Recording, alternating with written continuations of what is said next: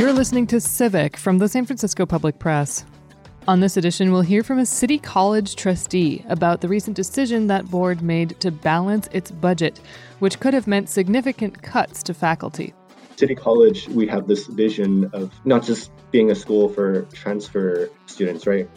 And so how do we support this vision of a community college that not only serves as junior college, but helps the entire community and serves the vision that we have for it in San Francisco? We've been relying on Band-Aids, and unless it gets long-term and permanent change, ideally funding, we're going to be at the same crossroads again next year. I'm Laura Wennis, and this is Civic.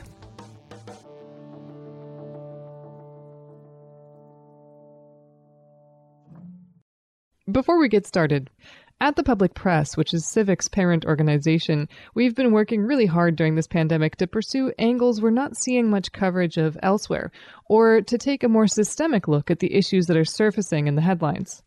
The San Francisco Public Press is a nonprofit, and we're inspired by the public radio model.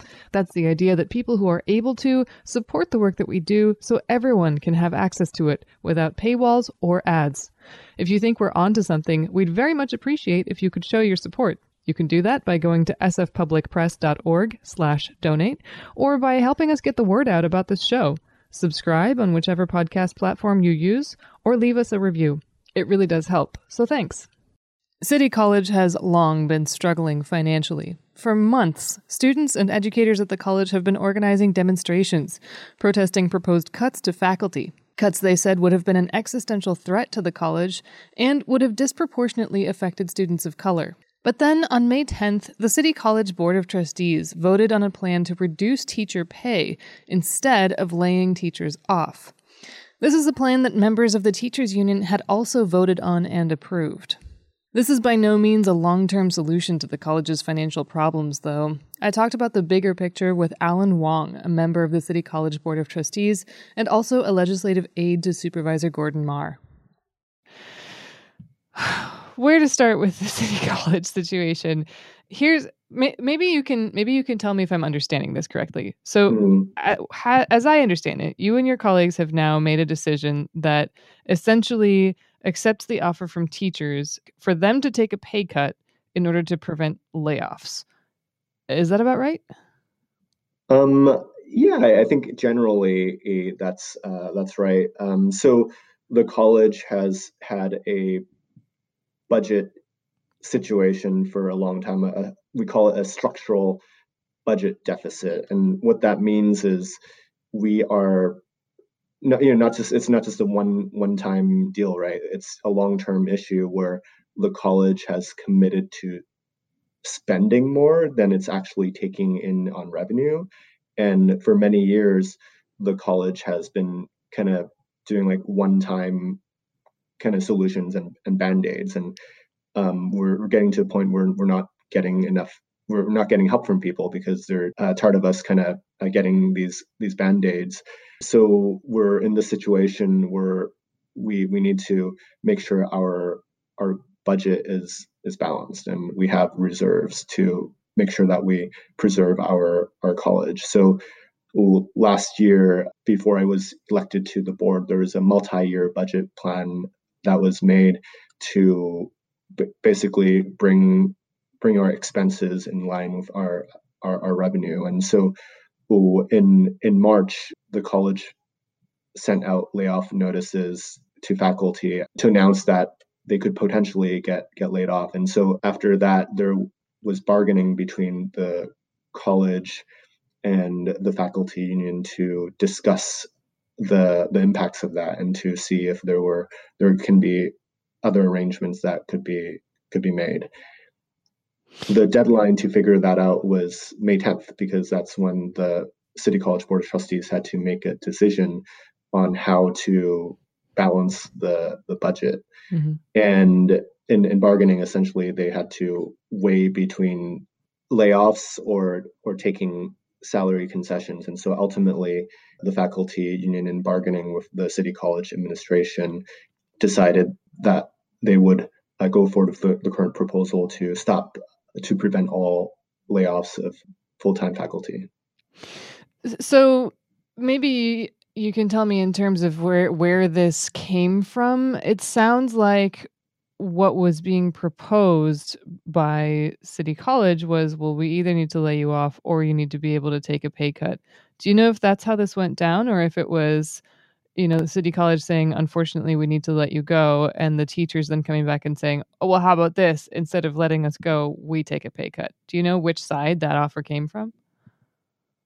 Like the final proposal. Yeah, well, this proposal that the Board of Trustees has now approved, I didn't Mhm. know that that was on the table. Let's put it that way. I thought it was layoffs or nothing. So I used to be a union representative as well, so I'm familiar with labor negotiation. So Mhm. whenever the employer proposes things that may impact the terms and conditions of employment of employees, they're required by law to negotiate the impacts on the employees. So they have to discuss how it impacts employees and what sort of alternatives are available. So when Mm. I've been involved in the sort of impact bargaining as a union rep with SCIU in the past, for me, we discuss what are the alternatives. Can we get severance packages for our employees? Can we are there alternatives? Have we looked at all of the alternatives to save money?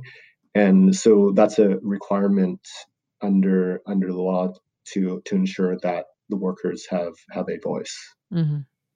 So the teachers union, the AFT 2121, they had to vote to approve this on their end before it went to Right. the Board of Trustees. If that offer hadn't been on the table, I mean, if the teachers union hadn't voted to accept pay cuts, what decision would you have been facing, you and your colleagues, at this vote? At that meeting, what we would have had to decide on would be whether to lay off the faculty that were proposed earlier. So what I was informed was about potentially about 100 faculty that would have been before the college board. And in fact, it was on the 10th. It was still on the agenda in case the vote to approve the agreement didn't get approved. Right, by the on the teachers' end.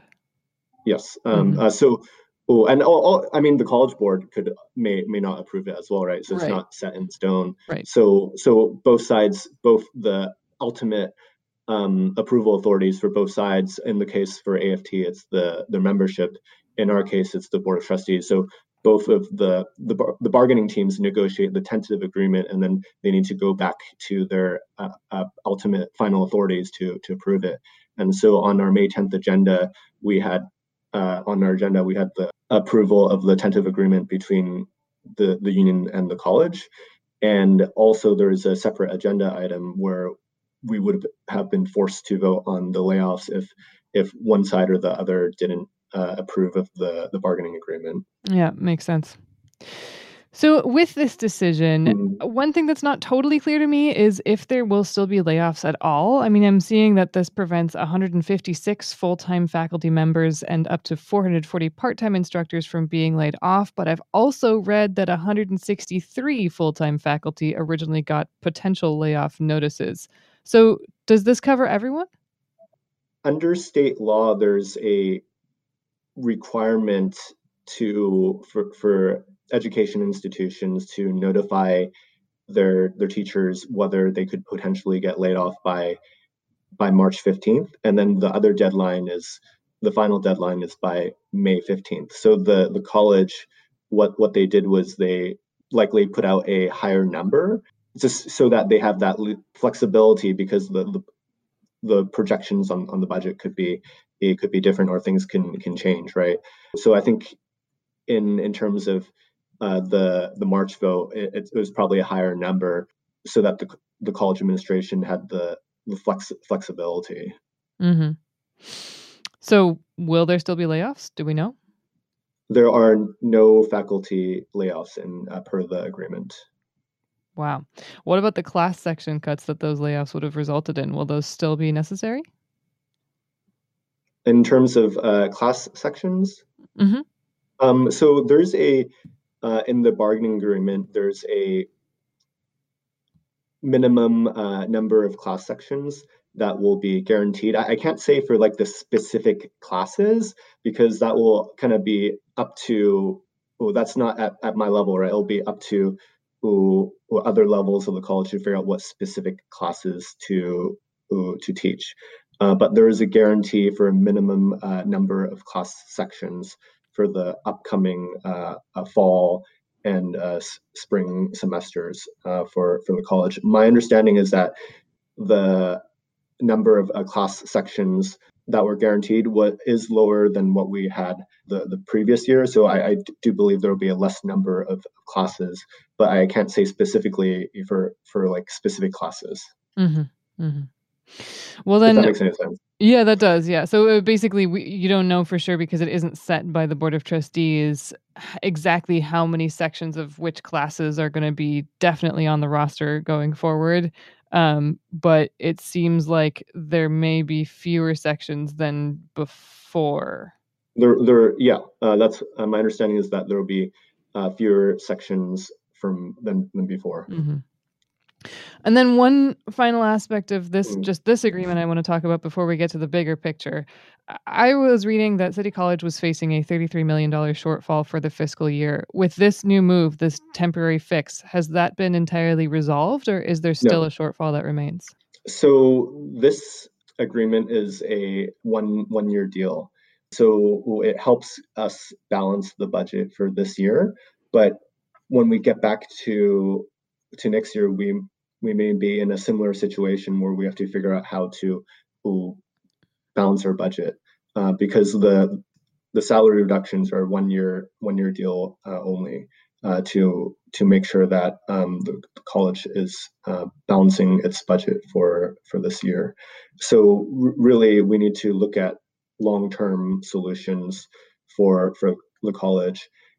As a legislative aide in Supervisor Gordon Marr's office in 2019 and 2020, I worked on drafting this potential city charter amendment that called the Workforce Education Recovery Fund that would set aside a permanent amount of money for City College, similar to the Public Education Enrichment Fund that Tom Amiano moved forward for the school district many years ago, and so it was modeled after that.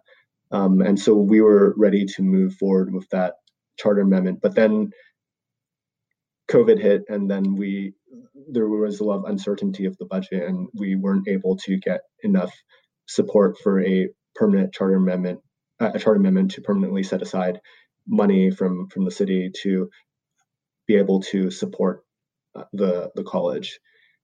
Before we go too much further down that road, I'm not sure that I caught this. So is City College out of the woods for that $33 million shortfall for now? I understand that long term it's not. Yes, for this year, based on our projections for this upcoming fiscal year, we will be able to have a balanced budget. Mm-hmm. But next year, when we're figuring out the budget for the next fiscal year, we're going to have a similar issue. Right.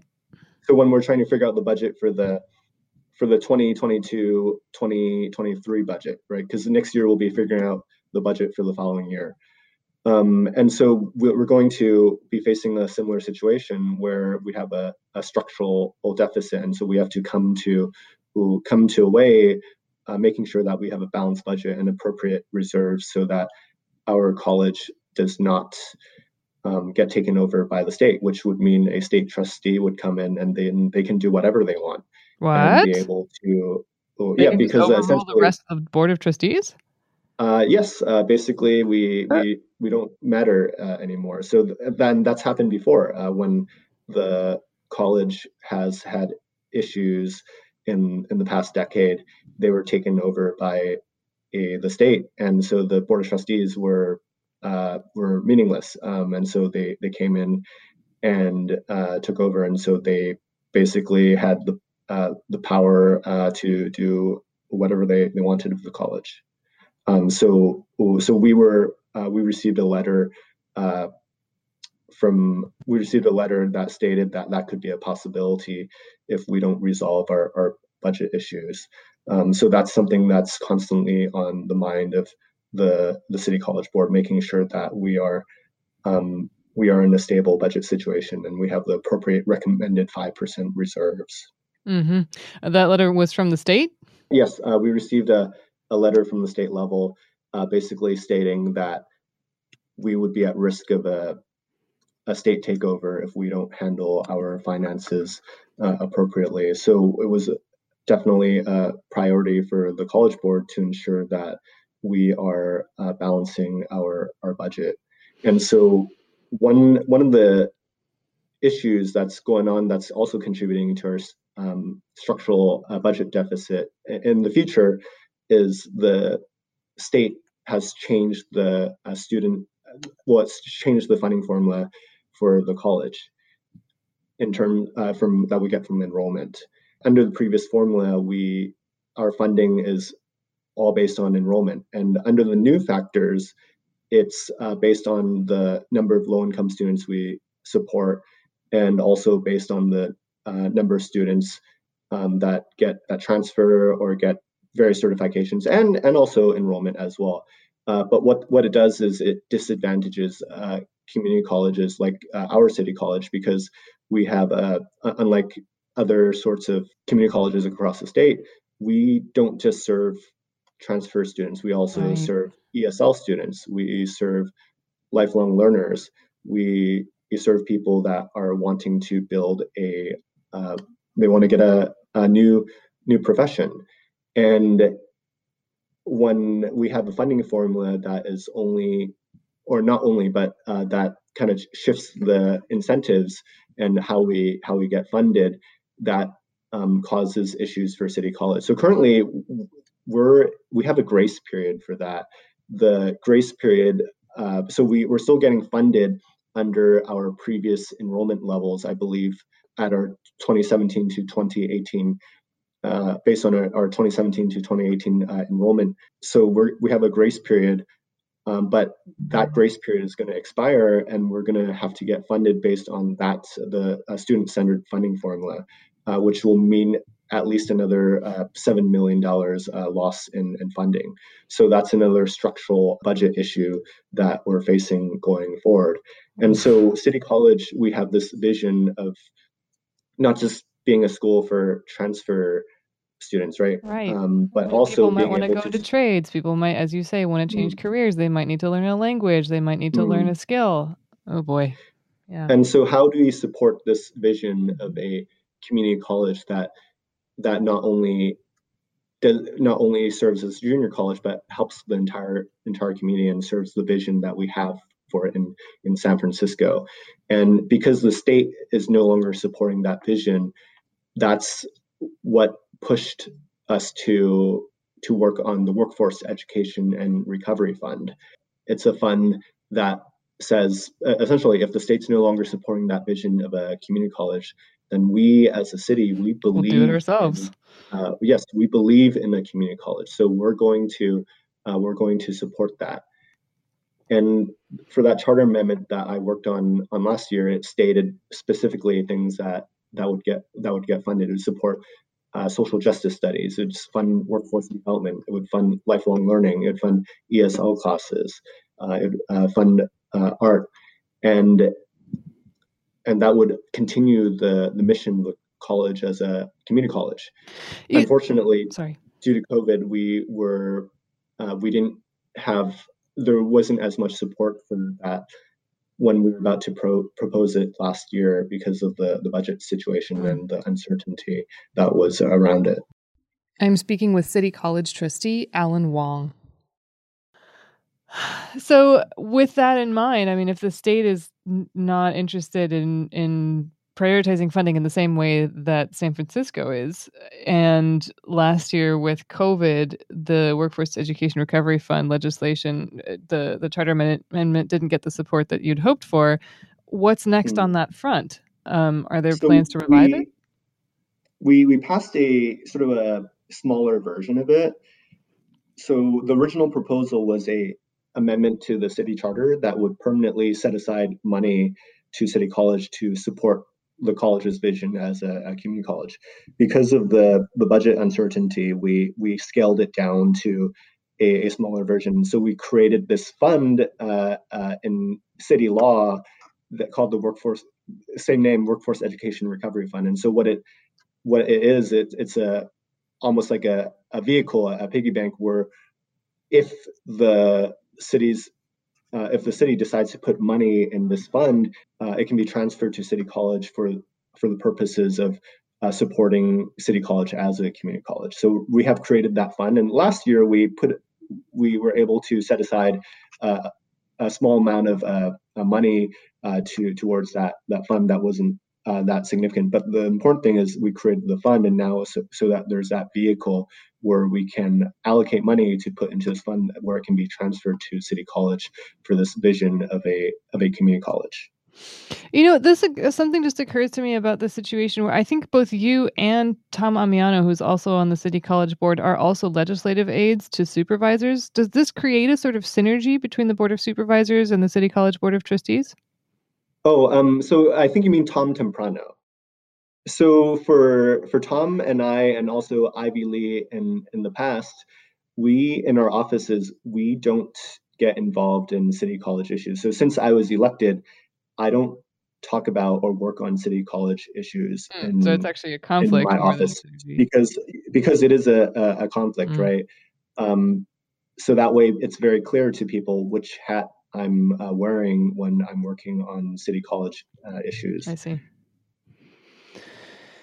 But it's also a good thing that we have this experience, because who better to advocate for funding than people who understand the process. So in our City College trustee roles, we have that knowledge of city government to be able to push for the college. One thing to get some clarity on, I'd like to zoom back out to the state level in a minute here, but just to be clear on this, does Free City College, that program where city residents can attend City College classes for free, does that have anything to do with this ongoing budget crisis? No, it has zero impact on City College. Actually, it helps City College. And it's a common misconception. So I actually worked on the law in 2019 in Supervisor Gordon Marr's office to guarantee a decade of free community college. So originally, it was started by Supervisor Jane Kim. So she put a revenue ballot measure on ballot called Proposition W, if I recall correctly, that increased property transfer taxes for properties over I might be wrong, but I think it was $10 million. So increased the property transfer tax a little bit, and so that Prop W generates about $30 to $38 million each year, and it goes into the general fund of the city budget. And so part of that funding, after that passed, about $8 million a year was used for Free City College. So the city taxes real estate transfers, gets this money, and part of that money is used to pay for the tuition of community college students. And so after that passed, it actually increased City College enrollment for a few years, and then it kind of plateaued. And then in 2019, as a legislative aide in Supervisor Marr's office, I worked on the legislation. Since the original agreement was a 2-year agreement, I worked on legislation that would guarantee it for another decade, and also made some improvements in terms of the stipends that were given to students with the legislation. Let's talk about the state. I mean, you have acknowledged that the state and even the federal government have underfunded education for a long time. And we've already talked a little bit about how the state does supply some funding to City College. I mean, what other options are there to try and change that at this point? Because we've also mentioned that this is just like a Band-Aid on Band-Aid on Band-Aid situation, and something, maybe a little bit bigger needs to happen. So what needs to change there? Mm, yes, we need to start prioritizing education. Community colleges are definitely at the bottom of the barrel in terms of being prioritized in the education, out of our UCs and CSUs, and community colleges are at the bottom of that too. So education's already underfunded, and out of all the education systems, we don't get enough support as well. So what our options are, because that agreement that you mentioned is just a one-time or one year deal. If we want to avoid being in the same situation again, we need to be actively lobbying for long-term and sustainable funding. So it can't be a one-year band-aid. It needs to be a permanent commitment. And so that's why it's important to get a long-term commitment from either the city, state, or at the federal level to support City College and support our vision of having a community college. How do you do that? Who do you go to? Because if it hasn't been a priority up until now, who's to say that it could now? So we can either go through the city. There's been expressed interest at the Board of Supervisors who support City College, and we think that's a viable option. And then, as a more longer term thing, working to get the state to acknowledge that not all community colleges are the same, and that City College is a college that serves a broader population, and work to change how community colleges are funded so it's more equitable to our City College. You've said you'll be working on joint legislative efforts with faculty and other stakeholders to get long-term funding. It sounds like what you're talking about there is primarily a focus on the city. Is that fair to say, or are you thinking state? I think that's fair to say. Yeah. I think that's the most realistic option. And part of our agreement between the union and City College is for us to work on joint legislative efforts to get more funding, especially at the local level. Mm-hmm. Well, Alan, thank you for walking me through this. Is there anything you want to add about this fix or the next steps that you didn't get a chance to talk about yet? Yes. Well, I would say that City College is in a really difficult situation. This is a long-term issue where, in terms of our expenses we've committed to a certain number of expenses that's way higher than the revenue that we're taking in.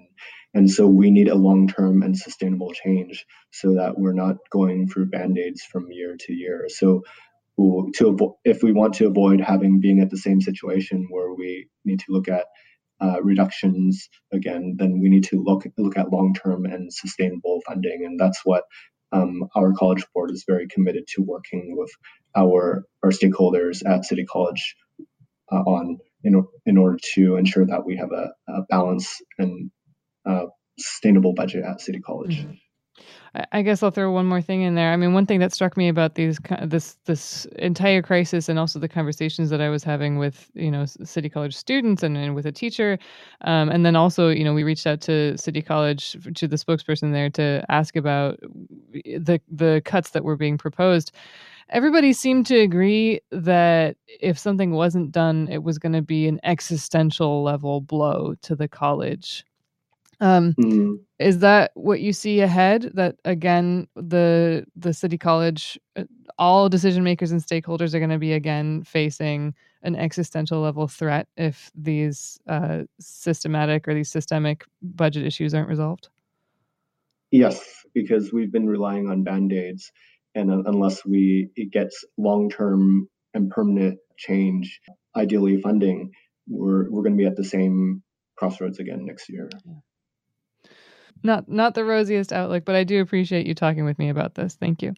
Yes, I do think it's really important to share the bad news with the public so they understand the crisis that the college is in, because we need all the understanding and support that we can get from the public. Right. That's a good point. Thank you, Alan. So thank you, Laura. That was Alan Wong, a member of the City College Board of Trustees and a legislative aide to Supervisor Gordon Marr. I'm Laura Wennis, and you've been listening to Civic. Civic is produced at KSFP LP 102.5 FM in San Francisco. Our theme music is by John Dillon. Our team includes producer and contributor Mel Baker and assistant producer Liana Wilcox. KSFP is a project of the San Francisco Public Press, a nonprofit investigative newsroom. Find our reporting at sfpublicpress.org.